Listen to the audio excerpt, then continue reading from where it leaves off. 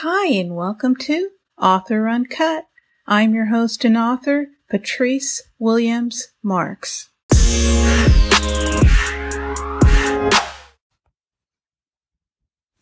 Today's podcast is a little different. I thought I would step away from the coronavirus pandemic and read my last thriller to you, Counterpunch, and I thought I'd read it chapter by chapter, week by week. But first, if you enjoy my podcast, I'd be grateful if you spread the word by leaving a rating and a review. Author Uncut can be found wherever you enjoy listening to your podcasts. One day I woke up with this story idea in my head that I just had to write. It was about a mother who would go to any lengths to protect her child and seek revenge for what had been done to her. I'm a fan of those types of books and films. Are you? If so, you've probably seen Law-Abiding Citizen, Taken, Flight Plan, and The Brave One. Here is what Counterpunch is about. Everyone is capable of murder. Everest was not the perfect mom, but what she was fierce. After her husband Anthony died at the hands of a drunk driver, it was up to her to raise her daughter Mo alone. Her love for Mo was both unmistakable and unshakable. But when Mo failed to return home from swim practice with not so much as a text, Everest knew something was wrong. Will Everest find Mo in time to save her life? Better still, what will she do to the scumbag that brutalized her daughter? Make him pay. Chapter 1. Say It Ain't So. If a thief is caught breaking in at night and is struck a fatal blow, the defender's not guilty of bloodshed. Exodus 22:2. I never thought I had the capacity to kill a person. I mean up close, using a weapon that, once it made contact with a human skull, would cause irrevocable damage. I was so enraged that using a gun was not an option for me. It did not have the human factor that I needed to satisfy my vengeance. I saw myself approaching him in a way that said there was no turning back. The centrifugal forces that propelled me forward would not allow me to stop. That whatever was going to happen would happen. No time out. No time for exchanges of words. No time for pleas. He was as good as dead. Everest pulled over to the side of the road and parked her car behind a new model Jaguar. Could this be the place, she thought? She knew it was a long shot, but didn't care. Her heart was pounding out of her chest, and her hand shook as she turned the ignition to the off position. She was in a neighborhood that was so unfamiliar, not because she felt uncomfortable in it, but because it wasn't a place that interested her. It was King Harbor, a suburb known for there being as many Starbucks as there were yoga studios. Everest had no idea what brought her to this neighborhood, to park behind the Jaguar, or to search for her daughter Monique. But something deep inside, a sharp, puncture-like throb, grew in strength the closer she approached that neighborhood. It crescendoed on the very picturesque street. This had to be it, she convinced herself. Everest was a stunning beauty with sharp edges to her jaw and a side profile meant for ancient currency. Her deep eyes either mesmerized you or scared the shit out of you. She made the most of what she was given. Her athletic and statuesque frame was only eclipsed by her tenacity. Everest was also a mother with a heart that pumped outside her body, a heart named Monique. From the moment Mo was born, Everest confided in her husband that someone else was number one now. That pronouncement rang true with Anthony as well, who felt the same way. Anthony always wanted a baby girl to call baby girl. It's what they both longed for. Anthony's strongest suit was his word and his bond. When he committed to anything, it was as good as gold. His stature was an inch below that of Everest, although he would never admit it. The man's legs were as strong as tree trunks, and as solid. His hands were rough and calloused from many years working as a welder, yet his gentle touch was evident. As the years raced by, Monique morphed into a strong-willed girl with her mother's determination and her father's kindness.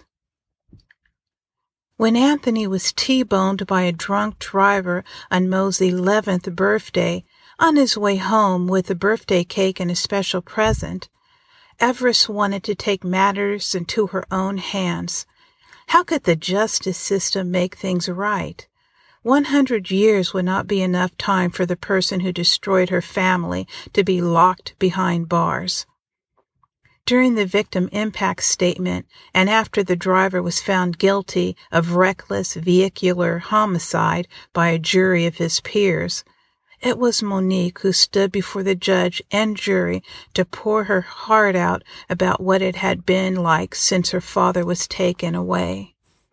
She recounted the ache of missing his reassuring arms around her and the chaos her life had become. Mo had brought the unopened birthday gift found in her father's car and set it down next to the mic as Everest held her hand. The judge had sentenced the driver to 2 years, which was then suspended, meaning he did not have to serve any more time than what he had already served while awaiting trial. He hugged his family amongst cheers and happy tears while walking out a virtually free man once again. And that's what they called justice. It was now 3.5 years since the trial, and yet it felt like only months had passed. Mo was a teenager in theory, and had been for many years, with no sign of it ending. It was at that point that Everest decided to set her career aside as a color expert to tend to the needs of Mo. Everest had used her psychology degree within the realm of colors to consider marriage trends, demographics, and style when designing a room, an entire office interior, or company branding for her clients. Yet it no longer brought her joy or satisfaction. Everest had seen improvements in her daughter's academics, but Mo was still floundering in all other aspects of her life. Mo once loved to swim and was exceptional at it. In fact, she had been voted team captain of the swim team. However, since her father's passing, Mo was no longer the leader her teammates needed. Before his passing, Anthony built a special glass case in the living room simply to display his baby girl's achievements. It had tiny white pin lights strung on every shelf to make sure you didn't miss a one.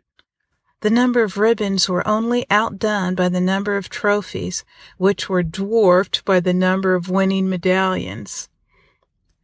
Mo was on the Girls' Meet of Champions team, a freestyle phenom, as Anthony would boast. Mo loved being called a phenom by her dad, but never quite understood its meaning until he explained it to her. The photon is a quantum of electromagnetic radiation. The phonon is a quantum of sound that has waves and energy equal to their frequency.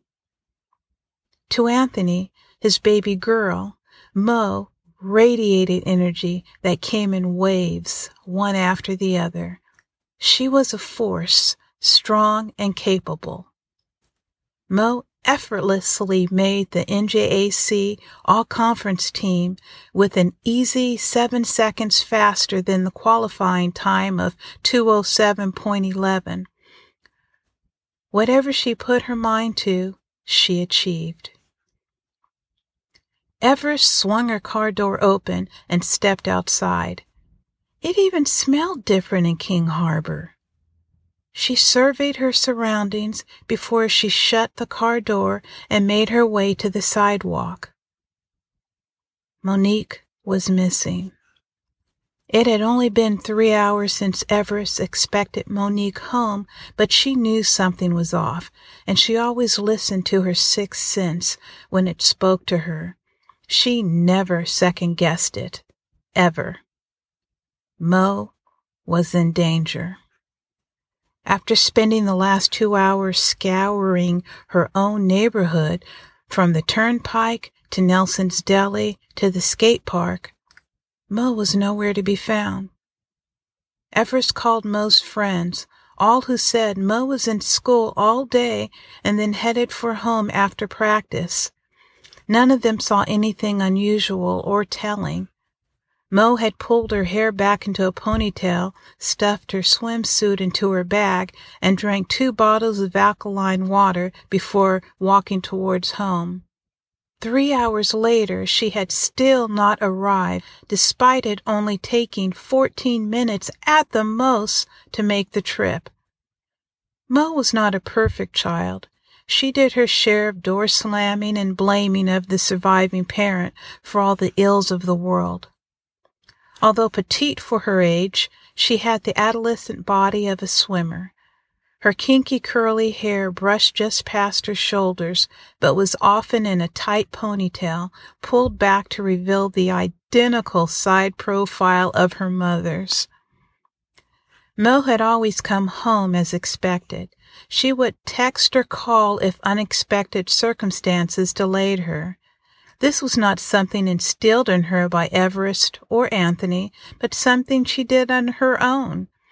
And after Anthony was taken from her, she felt even more resigned to continue the practice.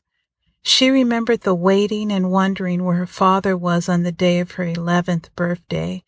She had sat staring out of the window, transfixed on their driveway, as if her sheer will would make him reappear. Everest removed her shades, observing with her naked eyes for an advantage or discovery.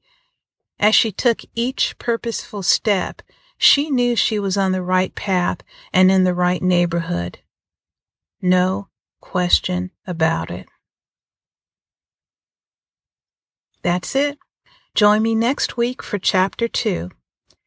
Counterpunch can be found on Amazon, Barnes & Noble, Apple Books, Google Play, and Kobo.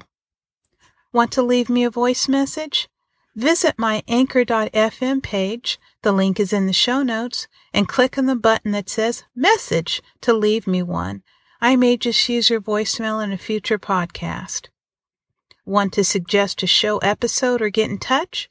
Visit me at authoruncut.com or send me an email at mailbag@patricewilliamsmarks.com. And finally, to join our email list, go to authoruncut.com. Until next time, write on.